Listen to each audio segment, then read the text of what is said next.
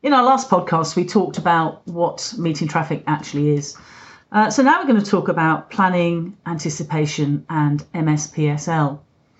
As an experienced driver, you and I would be able to spot a situation very far in advance and very quickly be able to make a decision about what's happening and sum up the situation. But as a learner, all of those decisions take a lot longer. So it's really important that you get your learners looking well ahead. And we've got a little exercise that we do, and we look at the front of the bonnet as number 1, and then looking up with our eyes, we look at the horizon, which will be a number 10. And if you were to ask your learner whereabouts they were looking, they'd probably say between a 3 and a 5. And this means that they're not really looking as far ahead as they need to. So one of the best things you can do is get them looking really far ahead, and perhaps highlight some things that are happening ahead and ask them to tell you what they see. Of course, with that planning and anticipation comes our MSPSL: mirror, signal, position, speed, and look.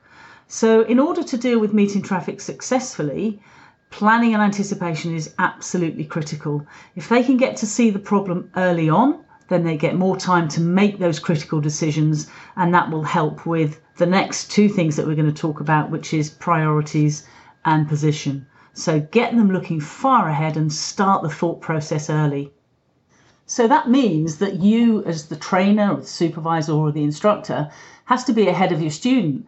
So that means that you've got to be looking even further ahead than your learner to give them the heads up if you need to start thinking about the situation ahead. So if we refer back to our numbers exercise, let's assume that the student is now looking a little bit further ahead because you've trained them to do that. So maybe they're on a 7 or an 8.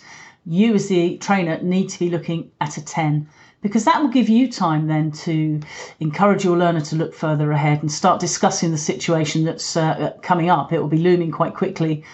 So you need to be looking at a 10. That concludes our planning and anticipation podcast. So in the next one, we're going to deal with priorities. As always, if you'd like to contact us, please feel free to message us.